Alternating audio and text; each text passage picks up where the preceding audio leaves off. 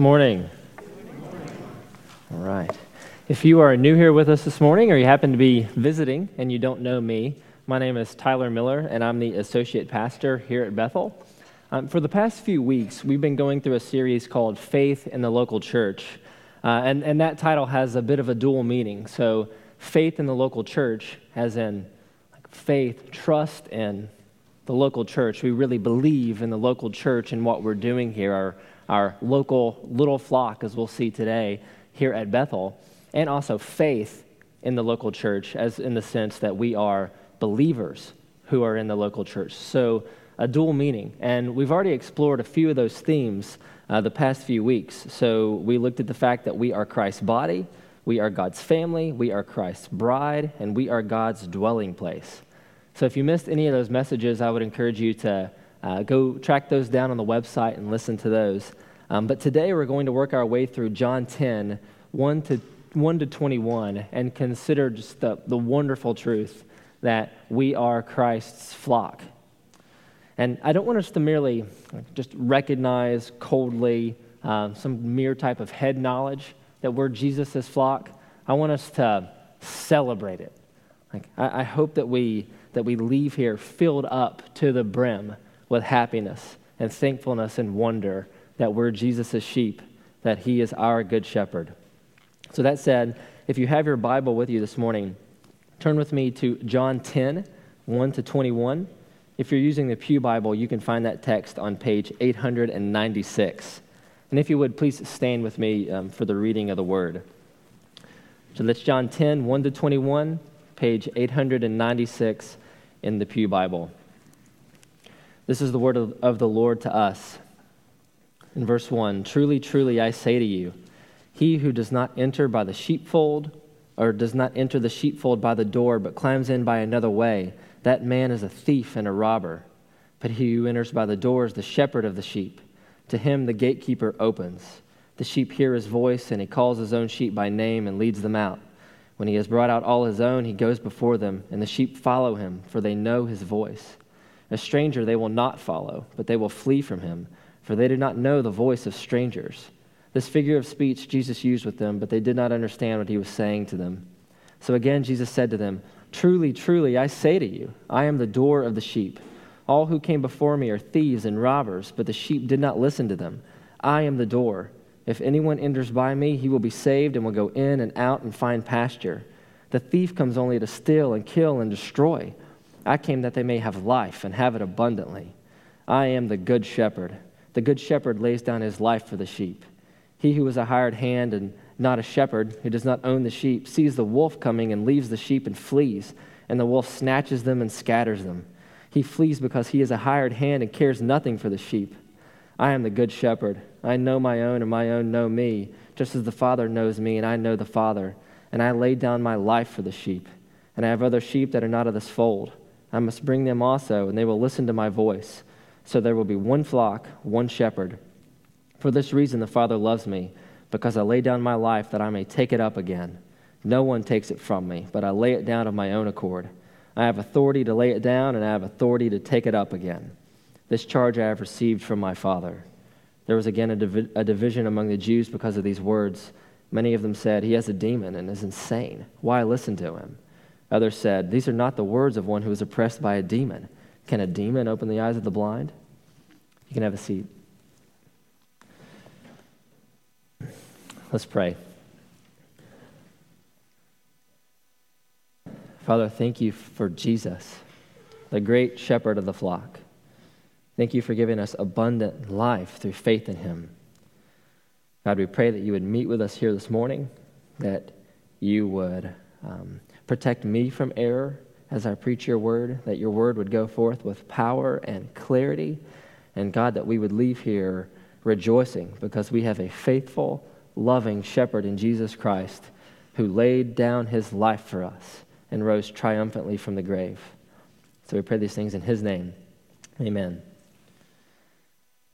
So in 2004, a wildly popular television show called Lost began. I don't know how many of you here this morning have seen Lost, But in the show, a group of individuals miraculously survive a plane crash. That's how the show begins. And they land on this mysterious island. And one of the survivors is a spinal surgeon, and his name is Jack Shepherd. And he quickly becomes the leader of this group of survivors on this mysterious island. And I was thinking about this as I was preparing for the sermon this week, and I don't know this for sure, but it's interesting to me that the writers of the show chose to give this guy the last name Shepherd. If I had to guess, I wouldn't guess that that's by coincidence. In the show, this character named Jack, he's clearly a shepherd-like figure. He's a knowledgeable, capable guy, and many of the people, but not all, look to him for guidance, leadership. They follow his direction. And throughout the series, he has ups and downs as a leader. In some ways, he grows in his role. And by the end of the show, and if you're currently watching it or you plan to watch it, spoiler alert here, but it ended in 2010, so you've had a bit of time to watch it, so don't feel that bad about it. So by the end of the show, Jack ends up going head-to-head with this character called the Man in Black. And he does it to save this mysterious island and his friends. And he defeats this character. He defeats this bad guy, the Man in Black. But he does it at the cost of his own life. And so the show ends right where it starts. At the beginning of the show, in the first episode, the screen opens up with Jack laying on his back. He's laying on the ground. He has survived this plane crash, and his eyes open. And so at the end of the show, in the finale, the way that it ends is Jack is laying on the ground in the same spot, dying, and he's looking up, and his eyes close. And I think those kind of things, as I've thought through it, resonate with us. Our culture has a way of hinting, of attempting to get at in one way or another truths that we see in the story, like the Bible. And I think this is one of them. In many ways, this guy Jack is a shepherd-like figure, but he's still flawed in the show. But the thing is, Jesus, God's Son, is the true shepherd, and he is not flawed. He's flawless. He's the perfect shepherd of the flock who knows, loves, and cares for his sheep. And to save his flock, he not only lays down his life for the sheep, but he does so that he might take it up again. No other would-be shepherds can say that. Jesus alone is worthy to be worshiped and followed. And so our main thought for this morning is we must joyfully follow him, Jesus, the shepherd of the flock. And in John 10, our text for this morning, I think the text gives us at least three reasons why that's true. So we'll examine each one of those in turn, and then we'll consider some implications for our local flock here at Bethel as we close. So the first reason we should joyfully follow Jesus is he's the shepherd of the sheep. So in verses 1 to 6 of chapter 10, Jesus' figure of speech, it centers on a sheepfold, which was an enclosure where multiple flocks of sheep were kept. So the sheepfold in this picture has a gatekeeper and a door by which the shepherds must enter. So picture just a large enclosure. Inside the enclosure are multiple flocks of sheep. And the way that you get into this enclosure, the way that a shepherd would get his sheep, is he's got to go through the gate. And the gate is manned by a gatekeeper. And so the figure of speech that Jesus gives, it highlights and contrasts two types of people: thieves and robbers on the one hand, and the shepherd on the other. So instead of entering by the door, the thieves and robbers climb over the enclosure, presumably to steal or harm the sheep.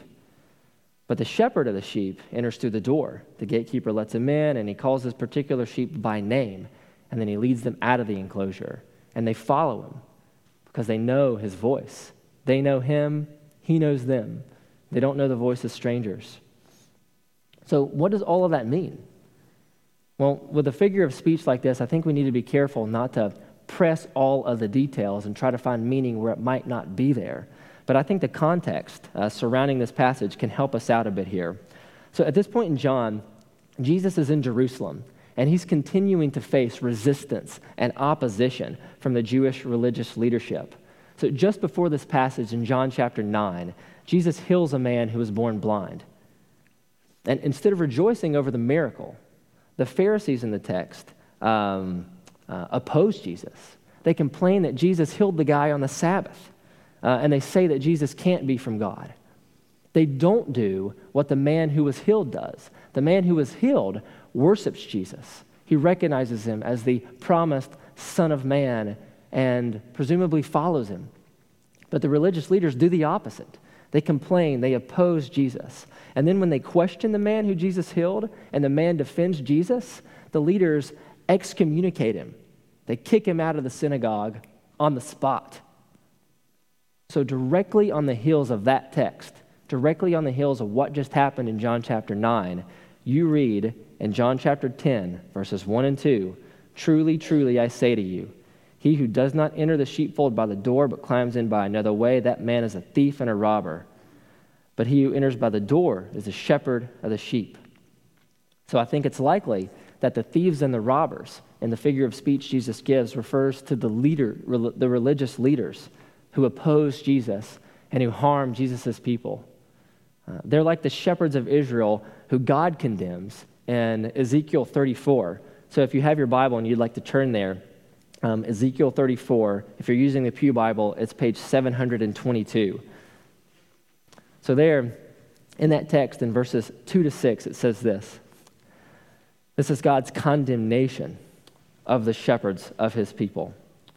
Starting in verse 2, "Thus says the Lord God, the shepherds of Israel, who have been feeding yourselves. Should not shepherds feed the sheep? You eat the fat, you clothe yourselves with wool, you slaughter the fat ones, but you do not feed the sheep.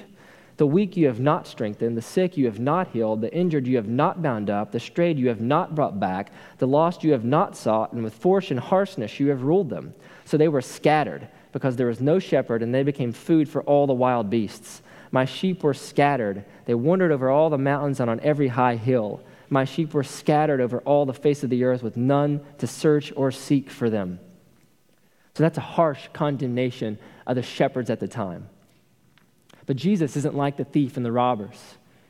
Jesus is the shepherd. He's the one who knows his sheep by name, individually. He leads them out of the sheepfold. He cares for them. This, too, I think, recalls Ezekiel 34.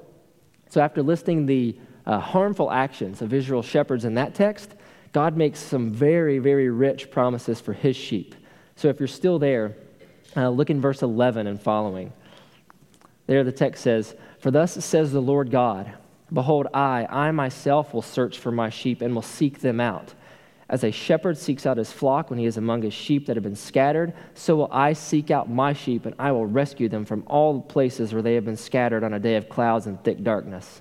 And I will bring them out from the peoples and gather them from the countries, and will bring them into their own land. And I will feed them on the mountains of Israel, by the ravines, and in all the inhabited places of the country. I will feed them with good pasture, and on the mountain heights of Israel shall be their grazing land. There they shall lie down in good grazing land, and on rich pasture they shall feed on the mountains of Israel. I myself will be the shepherd of my sheep, and I myself will make them lie down, declares the Lord God. I will seek the lost, and I will bring back the strayed, and I will bind up the injured, and I will strengthen the weak, and the fat and the strong I will destroy. I will feed them in justice." And then skip to verse 22. "I will rescue my flock. They shall no longer be a prey, and I will judge between sheep and sheep. And I will set up over them one shepherd, my servant David, and he shall feed them. He shall feed them and be their shepherd, and I, the Lord, will be their God, and my servant David shall be prince among them. I am the Lord, I have spoken." So we don't have time to unpack everything that's there in Ezekiel 34. But what seems plain is that God condemns the shepherds of his people Israel for their poor, harsh leadership. And he promises to undo all the harm that they've caused. And moreover, he promises a Davidic shepherd, a Messiah to come, who will care for and lead his flock. So then, do you see what's happening in John 10, 1 to 6? I think Jesus is aligning the religious leaders at the time with the thieves and robbers in the figure of speech. They're like the poor religious shepherds of Israel in the past. They're not caring for the sheep. Instead of being good, faithful shepherds, they're more like thieves and robbers who harm the flock. And I think Jesus is centering the focus on himself as the promised shepherd who will lead and care for his sheep. They will follow him. They won't flee. They'll know his voice, not the voice of strangers. And the sheepfold here, I think, refers to ethnic Israel. It doesn't yet refer to the inclusion of the Gentiles. We'll get that later in this text. But right now, I think it's ethnic Israel. But even that said, Jesus is the shepherd of his flock. While he hasn't yet mentioned the inclusion of the Gentiles, he will later in the text. So if we're trusting him for the forgiveness of our sins, we're part of his flock. And I think, therefore, there are some things that we can do in response to these verses. One is rejoice that Jesus is our shepherd. It's hard to read John 10 and not walk away rejoicing. We have a good shepherd who loves and cares for his flock. Jesus isn't like the poor shepherds of the time. Like John 9 paints a perfect picture of poor shepherding and poor leadership. But Jesus doesn't treat his people like that. Jesus isn't harsh. He doesn't selfishly meet his own needs while ignoring the needs of his sheep. Instead, he's the Messiah who lovingly cares for and feeds his flock. And he knows each one of them. He knows each one of us. If you are trusting in him today intimately, he knows you by name. That's wonderful. And we should think on those things. We should overflow with joy at that. So this week, meditate on John 10. Meditate on the text we read before this, that Todd read, Psalm 23, that the Lord is your shepherd. He makes you lie down in green pastures. But also, this text can help us see our need to follow Jesus and to run from other voices, other would-be shepherds. So remember that Jesus' sheep hear his voice and follow him, but they flee from strangers because they don't know the voice of strangers. Does that characterize you today?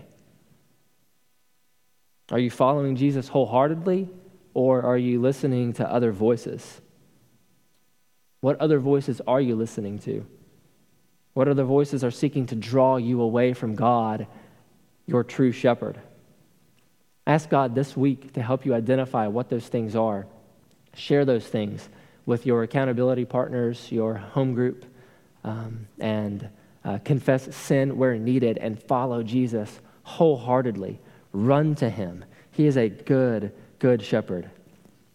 So we should follow him joyfully because, one, he's the shepherd of the sheep, but two, because he's the door of the sheep. Look with me in verses 7 to 10 of John 10. So Jesus again said to them, "Truly, truly, I say to you, I am the door of the sheep. All who came before me are thieves and robbers, but the sheep did not listen to them. I am the door. If anyone enters by me, he will be saved and will go in and out and find pasture. The thief comes only to steal and kill and destroy. I came that they may have life and have it abundantly." So in verses 7 to 10, I think Jesus changes the picture a little bit. Again, though, we have two primary parties who stand in contrast with each other. You've got the thieves and the shepherd, or the thieves and the robbers, and the door of the sheep. So in verses 1 to 6, the thieves and the robbers, I think, likely refer to the blind religious leaders at the time who harshly ruled over their people. But now, in verses 7 to 10, I think the thieves and the robbers, it seems more likely that they would refer to those whom D.A. Carson in his commentary on John says are messianic pretenders who promise the people freedom but who lead them into war, suffering, and slavery. So when Jesus says then in verse 8 that all who came before him are thieves and robbers, I don't think he's saying that every shepherd who came before him was a thief and a robber. Instead, I think what's happening, and this is a comment that I found helpful, it's by Donald Guthrie in his commentary on John. He says, the most probable meaning is that any who came before Jesus and claimed to be the only way in were false, a reference to the many false messiahs, or as D.A. Carson calls it, messianic pretenders, with whom the history of the period abounded. So the thieves and the robbers then, in verses 7 to 10, seem to be those people who make false claims to be the Messiah, who make false claims of deliverance that they can't carry out. And these false claims would often lead people to battle, to conflict, sometimes presumably to death. And standing in contrast to them, those who promised deliverance but couldn't deliver, is the door of the sheep, Jesus himself. This image has a very exclusive sense, and as the door, Jesus is the true and only way to enter the sheepfold, the only way to enter the flock. So as he says in verse 9, if anyone enters by me, he will be saved and will go in and out and find pasture. That's a very exclusive claim. So it's similar to Jesus' statement in John 14:6, where he says, I am the way and the truth and the life. No one comes to the Father except through me. But the comparisons continue. So while the thief steals, kills, and destroys, Jesus came, he says, so that his flock would have life and life abundantly. So remember that passage we read in Ezekiel 34? You don't have to turn back there, but in verses 14 to 15, again, hear what God says. He's overturning the poor leadership of the shepherds of Israel. And God says, I will feed them, that's my sheep, with good pasture, and on the mountain heights of Israel shall be their grazing land. There they shall lie down in good grazing land, and on rich pasture they shall feed on the mountains of Israel. I myself will be the shepherd of my sheep, and I myself will make them lie down, declares the Lord God. That's abundant life. And that's what Jesus promises to every sheep in his flock. It doesn't mean that as his sheep we're going to get everything we want. It does mean, though, that we'll get everything we need. It doesn't mean that we're going to have good health, perfect, like spotless little families, lots of money. But it does mean that we don't have to fear. We don't have to worry because the God of the universe is our shepherd. And he's going to do what's best for us. And it does mean that we can, even now, like starting today, have meaningful, full lives of joy. Again, I found D.A. Carson's commentary helpful. He said this, within the metaphorical world, life to the full, abundant life, suggests fat, contented, flourishing sheep, not terrorized by brigands. Outside the narrative world, it means that the life Jesus' true disciples enjoy is not to be construed as more time to fill, merely everlasting life, but life at its scarcely imagined best. So abundant life, life everlasting through Jesus, it's not merely more days. It's not merely just the promise of more days. It's the promise of full days living for the Lord. So if you're here today, and if you aren't a Christian, let the truths of these verses right here really sink in. You can't find rest and peace and meaning and salvation anywhere other than Jesus. You may have tried, or you may currently be trying to find your worth in things like success and money, pleasure, power, approval, but none of those things are going to satisfy you in the end. You're going to have to keep coming back to them over and over and over. You will be a slave to them. They can't save you. But Jesus can. So don't reject him. Run to him in faith. He is a good shepherd, and he's the door of the sheep. He's ready and willing to save you, to bring you into his flock, to give you abundant, full life. So if that's you this morning, if you're not trusting in Jesus, please make that today. Turn in faith to Christ today and receive life. If you'd like to talk further about Jesus, about salvation, I'm available after the service. Come and grab me. I'd love to talk with you then. Or if you'd like, I'd love to go get coffee with you or something later in the week. But for the believers here today, if you're currently feeling weighed down, like burdened, discouraged, joyless, just tired, or maybe burnt out, just stagnant, cold, like even. Like hear this text. Ask God to fill you up with joy. Remember what Jesus says in these verses. He came so that you would have life and have it abundantly. If that's how you're feeling today, depressed, tired, Jesus came so that you would have life and life abundantly. That is a rich, full promise that you need to cling to that we all need to cling to. So ask God to fill you up with joy in Christ. Think about this text. Go to work, go to school, parent your kids knowing that what you do has real, lasting value. That you can live a full, happy life to the glory of God as you go about your daily tasks for His glory and the good of others. And if you're struggling, talk to your home group leaders. Talk to me or one of the other pastors here. We would love to help you and encourage you however we can. So we should joyfully follow Jesus, 1, because He's the shepherd of the sheep. 2, because He's the door of the sheep. And then 3, because He's the good shepherd. So look with me at verses 11 to 21 here. I am the good shepherd, Jesus says. The good shepherd lays down his life for the sheep. He who is a hired hand and not a shepherd, who does not own the sheep, sees the wolf coming and leaves the sheep and flees, and the wolf snatches them and scatters them. He flees because he's a hired hand and cares nothing for the sheep. I am the good shepherd.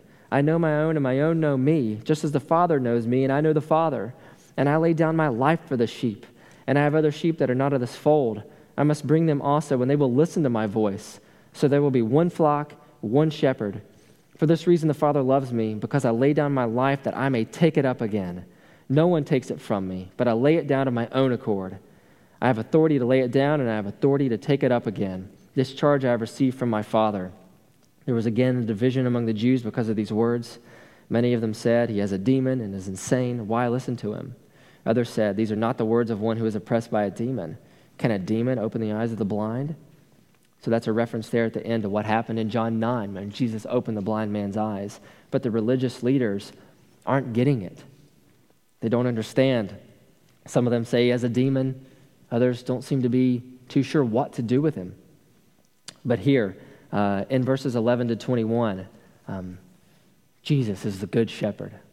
And again, he slightly changes the story in these verses and following. Again, there are two characters that stand in conflict to each other or in contrast to each other.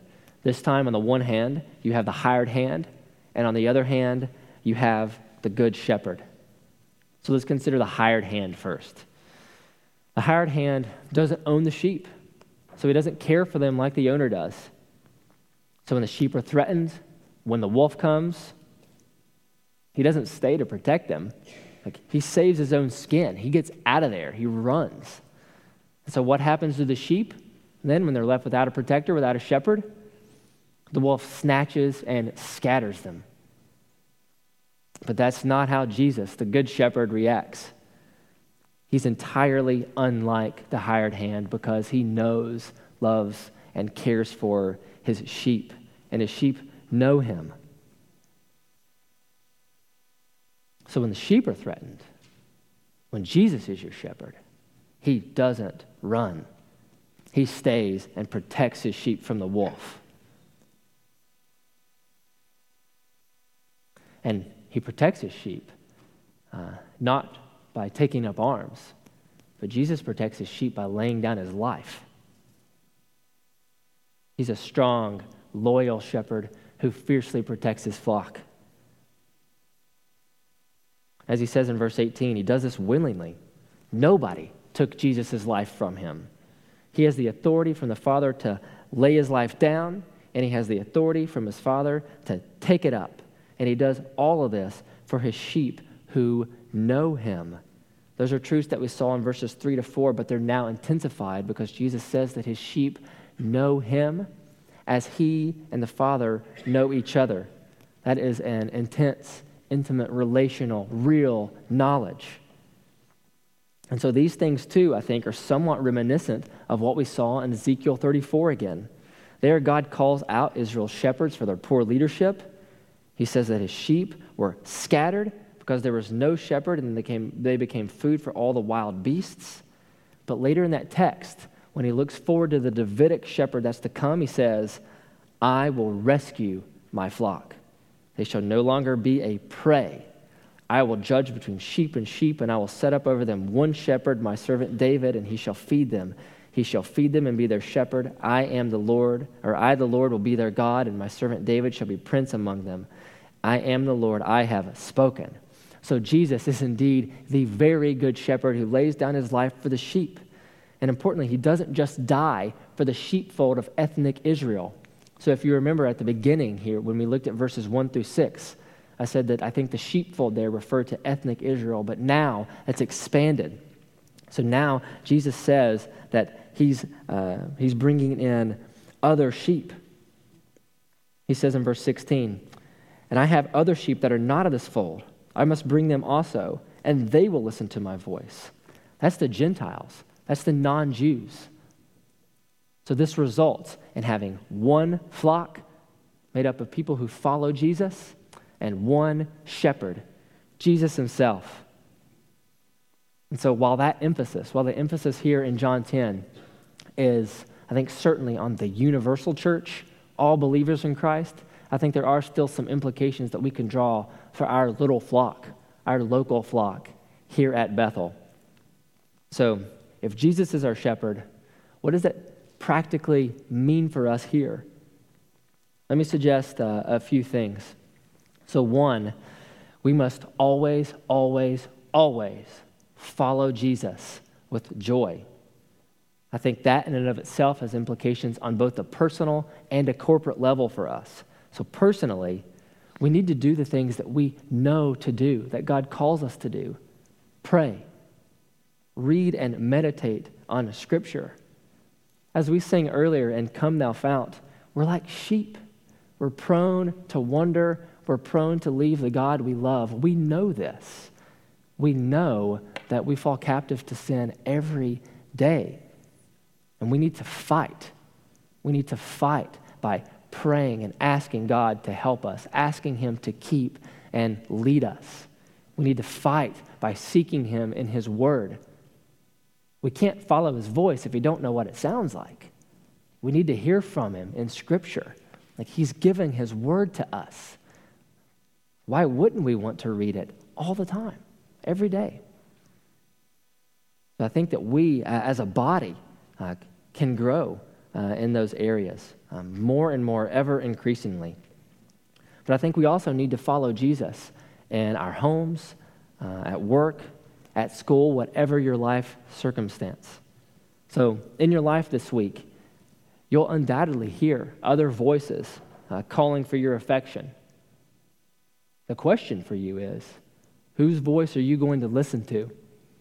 Are you going to follow Jesus, your shepherd, or are you going to listen to other pretend shepherds who can't really save you? Those voices that say, what if we don't have enough money? Those voices that say, my work situation is really hard. It's just drudgery. I hate it. Those voices that say, I'm really struggling with my kids. I try to lead them, and they're just not listening. It seems like what I'm teaching them is just not sinking in.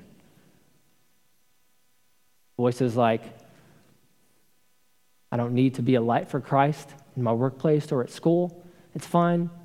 I can go there, go about my business, come away unscathed, and say nothing, and it'll be okay.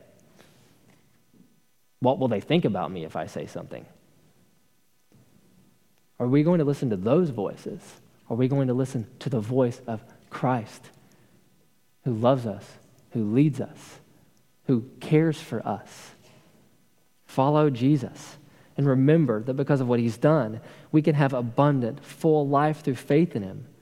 So this week, go about those regular duties on your plate with joy, knowing that what you do, whether it's parenting, whether it's going to school, whether it's working in a cubicle for 8 hours a day, those things have real value and meaning and purpose as you do those wholeheartedly for the glory of God. You don't have to be a leader in the church for your vocation to have purpose. What we do, all of our work, has purpose and real meaning. So go about that wholeheartedly this week. Live for Christ where you are.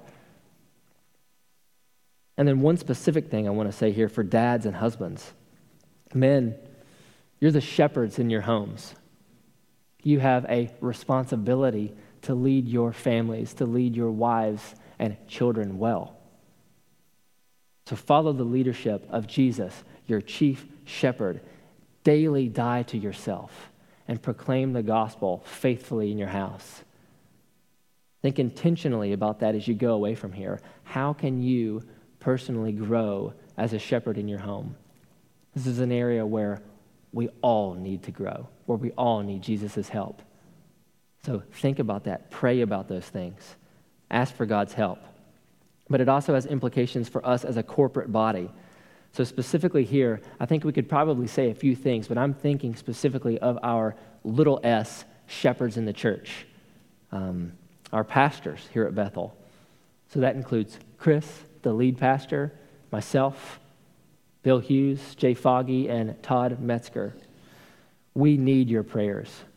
We want your prayers. We've been given the task of shepherding this flock. And like I said, we want you to regularly be praying for us. So this week, look up Acts 20, 28.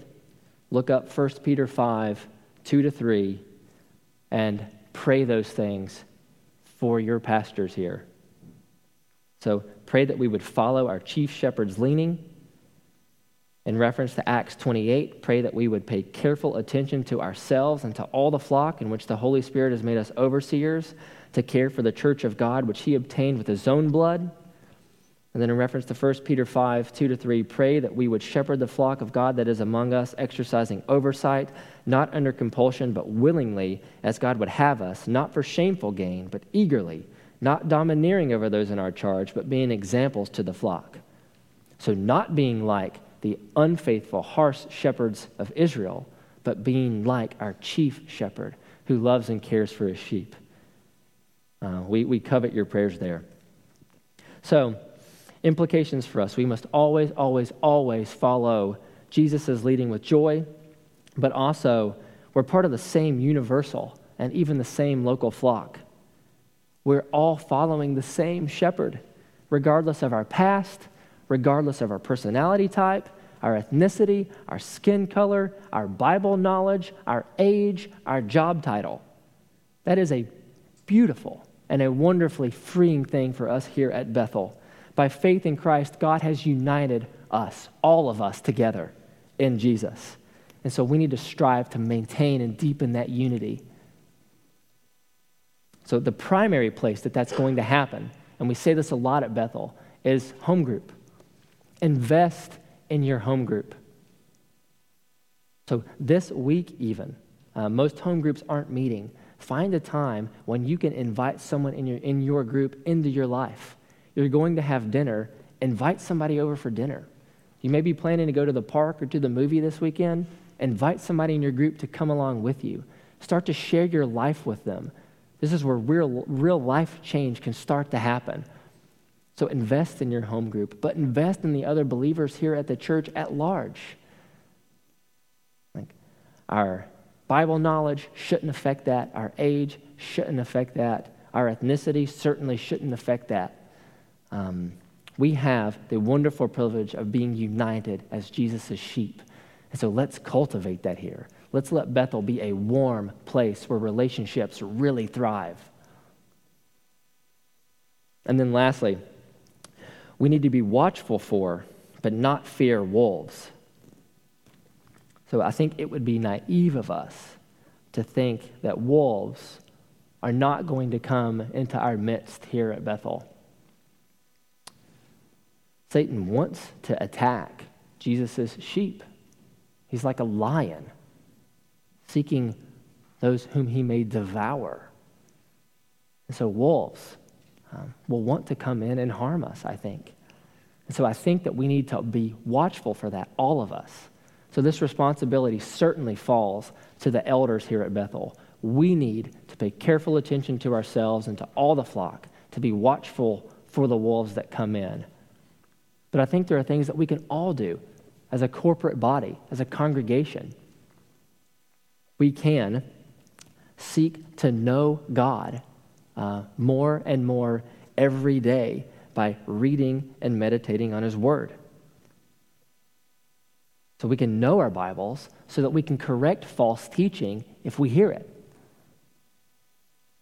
we can daily put on love. Put on love for God, put on love for neighbor, so that when we hear or see these seeds of discord, seeds of gossip or disunity being sown, if that happens, we can lovingly correct it. So there are things that we can do. So let's know our Bibles. Let's put on peace and love and let those things infiltrate our body here at Bethel, so that if the wolf comes in, if seeds of discord start to be shown, they will get squelched out as quick as they begin. But in all of this, we don't have to fear. The sheep may get snatched when the hired hand runs away at the sight of the wolf, but we're sheep in Jesus' flock, and nobody can snatch us from his hand. So, as the men who are serving communion make their way to the front, let me read these verses for you today. I hope that these are things that you can rejoice in. This is John 10, verses 28 and 29. There it says, I give them, the sheep, eternal life, and they will never perish, and no one will snatch them out of my hand. My Father, who has given them to me, is greater than all, and no one is able to snatch them out of my Father's hand. We are indeed safe and secure in the hand of our Good Shepherd. Jesus lived the perfect life that we've all failed to live. He died the sacrificial death on behalf of the sheep, and he rose triumphantly from the grave 3 days later. And so every month we come together to take communion with each other. We do this to celebrate these truths, that Jesus did everything that was necessary to bring us into his fold, to make us his sheep. And so if you're a believer here today, we invite you, we welcome you to join in this celebration with us. So in a moment, we're going to distribute the elements, the bread and the cup. If you're here today and you're not a believer, let me encourage you to let those elements pass you by. Instead, come and see me after the service, and let's set up a time to talk either today or later in the week. But if you are a Christian, we encourage you to partake joyfully, to celebrate what Christ has done for you. So as the elements pass by, you'll take the bread and you'll take the cup and hang on to it. When everybody has been served, we'll come back together and share the meal together. So as we prepare for that, let's go to the Lord in prayer. Bill, would you pray for us? Our most gracious and heavenly Father, we just thank you this morning for your grace and your love and mercy towards us. We thank you for our salvation. We thank you for dying on the cross to pay for our sins. And Father, as we partake of your table, help us to just confess our sins to you, and help us to take what we've heard from Tyler this morning and apply it to our lives day by day. And we just thank you for your love. In Jesus' name we pray. Amen.